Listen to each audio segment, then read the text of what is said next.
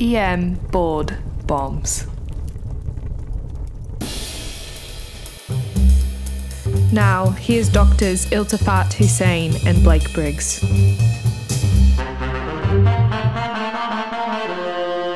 Hey everyone, we're back with EM board bombs. We're going to be dropping another board bomb here.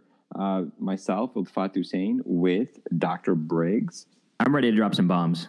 Let's do it. Let's take Big a look bombs. at the stem first. Big bomb. You've got a 45-year-old male who presents via EMS after being rescued from a house fire. The patient is a known collector of IKEA furniture and especially seeks out the Swedish footstools for his living room and floor-to-ceiling shelving. Okay, so this is really important because he goes online and apparently that's all he does. Like this guy is like an IKEA collector, more or less, right? So It's a great use of apartment space. It is. But the problem with all of this, right? The problem though is EMS today. There was so much IKEA furniture that it just burned really fast. So that's not good. Not good, right? So unfortunately, he wasn't doing too well. He was intubated at the scene by EMS after having seizures. Oh. So his initial that should raise a thing right there in your head, the seizure part of this. So his initial vital signs are heart rate 111, blood pressure 109 over 95, pulse ox 93% on ventilator. An initial lactate level is drawn. It's shown to be 9.5. It is not hemolyzed either. Is that normal? That is suboptimal, is what I would say. Okay, suboptimal. What is the next best course of management? Is it A, sodium nitrite? Is it B, hydroxycoalbumin? Is it C, epinephrine? Is it D, sodium thiosulfate? Is it E, getting a chest x-ray? The correct answer here is what, Dr. Briggs? Oh, it's going to be our favorite hero of the day. B for B12, hydroxycobalamin. So I really love the stem here, taking out, the part that we try to, pique the interest with. But really, you broke it down really well with a couple of key things that you mentioned, especially, with the house fire and then the seizure as well. So you're going to get into that and why that's important, right? Totally. Actually, Dr. Hussain, I'll bring up this interesting point. The IKEA furniture is a key part of this question. I wrote this, not only to be funny, but interesting part about IKEA furniture. Do you know what IKEA furniture has a lot of? No, you're joking. I'm being serious right now. It has I did not know. Has a lot of polystyrene, and that's a fancy word for stuff that makes a lot of cyanide when it's burned. Wow. Yeah. That is not good. So polystyrene and like the wood, kind of cheap wood. No offense to IKEA stuff. I love IKEA, but I love it. Love it. It's a great example of awesome, recognizable, horrible, build it yourself things. I don't know about you. I always had trouble building the IKEA stuff at my apartment. Yeah, I was told my wife, we just need to find someone to do this for us. Right? That would be a great business venture. If this podcast thing doesn't work out, we could work on possibly going into organizing an IKEA building business. I think the problem though is we do this for free just to educate, the masses. We give the people what they want, right? And exactly. So I don't, we would just have to do that for free too. So it would just be suboptimal. That would also be suboptimal. And if they catch on fire, you're going to die of cyanide poisoning. I know. But back to the topic. Back to the topic. So IKEA furniture, polystyrene. IKEA, you think cyanide poisoning. At least that's what I think of. That's the world I live in. So B12 here is the answer. Hydroxycobalamin. Smoke inhalation is the most common cause of death in fire-related fatalities. So any burn patient, the number one thing to clear is their airway.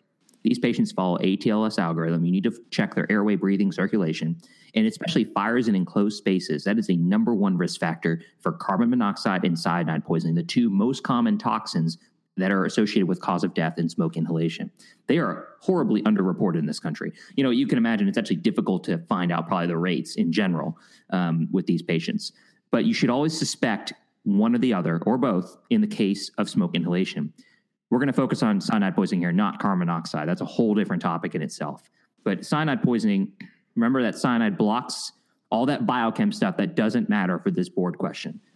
It basically prevents oxygen transport, and it results in a slurry of symptoms that you would potentially see from like mild to serious. The mild symptoms, mild exposure would be nausea and vomiting, headaches, and then more severe could begin to develop cherry red skin. That's that classic skin finding. Seizures like this guy had, and then respiratory acidosis with a high oxygen content in the venous blood. Those are probably the two biggest lab features, the high oxygen content in the venous blood, because remember that oxygen is not being offloaded as it should.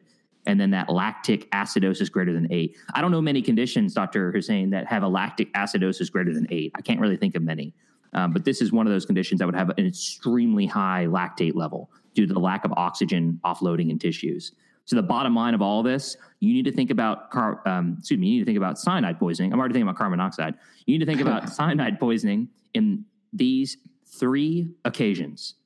This is what I've summed it up to after reading about this all night. Altered mental status plus respiratory symptoms plus a suspicious history equals cyanide poisoning until proven otherwise. I like it. And suspicious history, of course, meaning like a burn history. But yeah, those 3 things, bottom line, let's do it one more time. Altered mental status plus any respiratory symptom plus any fire in enclosed space or burn history equals cyanide poisoning until proven otherwise. So like all talk stuff, you're going to remove the patient's clothes. So if they had that option, remove clothes, I would have done that first. Right. That would have been the first thing to do after handling the ABCs, which EMS already did. And then you give the antidote. So there are 3 major antidotes for this cyanide poisoning. The first one, sodium nitrate, that's never going to be the answer anymore. Pretty much every board site that I've seen is getting rid of that as an answer. It used to be our main treatment, but the problem is it causes 2 suboptimal conditions. One, severe hypotension, not good if you're intubating, and not good in general in a trauma patient. And then it also causes methemoglobinemia, which is also not good, especially if you have someone that has carbon monoxide poisoning. You're going to make it a lot worse. So sodium nitrite, we no longer give it. Don't pick that answer unless it's your only choice on the test. And I doubt that'll be the correct answer still. The last 2 are going to be the correct answers here. The part where it gets a little confusing, we're going to clear up. Sodium thiosulfate can be a correct answer, but it has a slow onset of action, and pretty much you're going to pick hydroxycobalamin because it's IV, it's fast, and it has less side effects than sodium thiosulfate. So when given the chance, if you have options to pick thiosulfate or B12, you pick B12. I like it. And let's go through just in summary, because this is a great board question that there's a fantastic chance you're going to see this, and you have to know some of the key words here that we mentioned. Mm-hmm. So go through this again one more time and just mention the buzzwords for everyone listening to remember. Totally. So remember, cyanide poisoning, when you think of presentation, cherry red skin color, any respiratory symptoms, lactic acid greater than 8. And when you don't have any of that information, the best bottom line scenario is altered mental status, respiratory symptoms, and smoke inhalation that equals cyanide poisoning until proven otherwise. You're going to always remove the clothes first. You're going to handle the airway first, and then you're going to give the preferred antidote. The preferred antidote by far is hydroxycobalamin, B12. The second preferred antidote, if B12 is not an option, you pick thiosulfate. The option that you should never pick is sodium nitrite. That is the wrong answer. Right. And remember, cherry red skin, high oxygen content in venous blood. You can sometimes even see EKG changes like ST elevation on the EKG. Yeah, totally. But remember, lactic acidosis greater than 8 as well. Absolutely. And one last thing to mention, just because we're on the subject, I think we're getting a home run. Let's get another home run. Oh, you're going to do addendum. Is this one of the addendums? Hashtag addendum. This is a bonus time. Bonus bomb.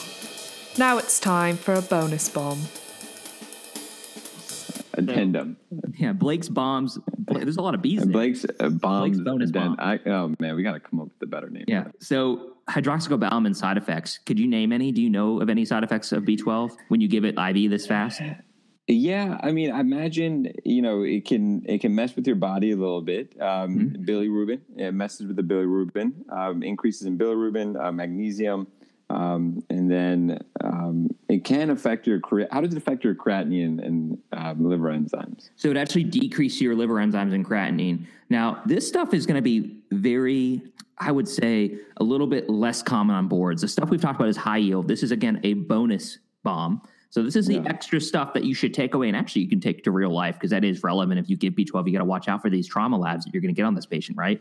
So the last thing that probably the most important thing that I've seen personally in people that have gotten B12, and it kind of freaked me out at first, is the pink discoloration of all the mucous membranes and all the skin and urine. So when this patient comes in, I had a patient like this that came in with they were given B12 in the field, and you looked at their urine output, they had a foliant, and it was literally like bright red, like beet juice red. And it freaked me out because I was like, oh my, like some type of urinary tract issue. And then thankfully one of our super uber smart pharmacists said, no, they got B12. And that's the pink discoloration. And I like to remember that. Remember where B12 comes from meats. And so I think of red meat and I think of red discoloration. It's a good way to remember it. Thank you. All right. That concludes the bonus time. What do you think? Anything else to add? No, I think that's it. It was a good topic. And now you know what you need to know for boards and cyanide poisoning. You know, the different ways that I might present, you know, the key words, you know, some of the key lab values, you know, the interventions, and, you know, some of the side effects from those interventions. Boom. That's a great EM board bomb. It's one of those perfect topics we don't see enough of in real life, but you have to know it for the board test. Yep. All right.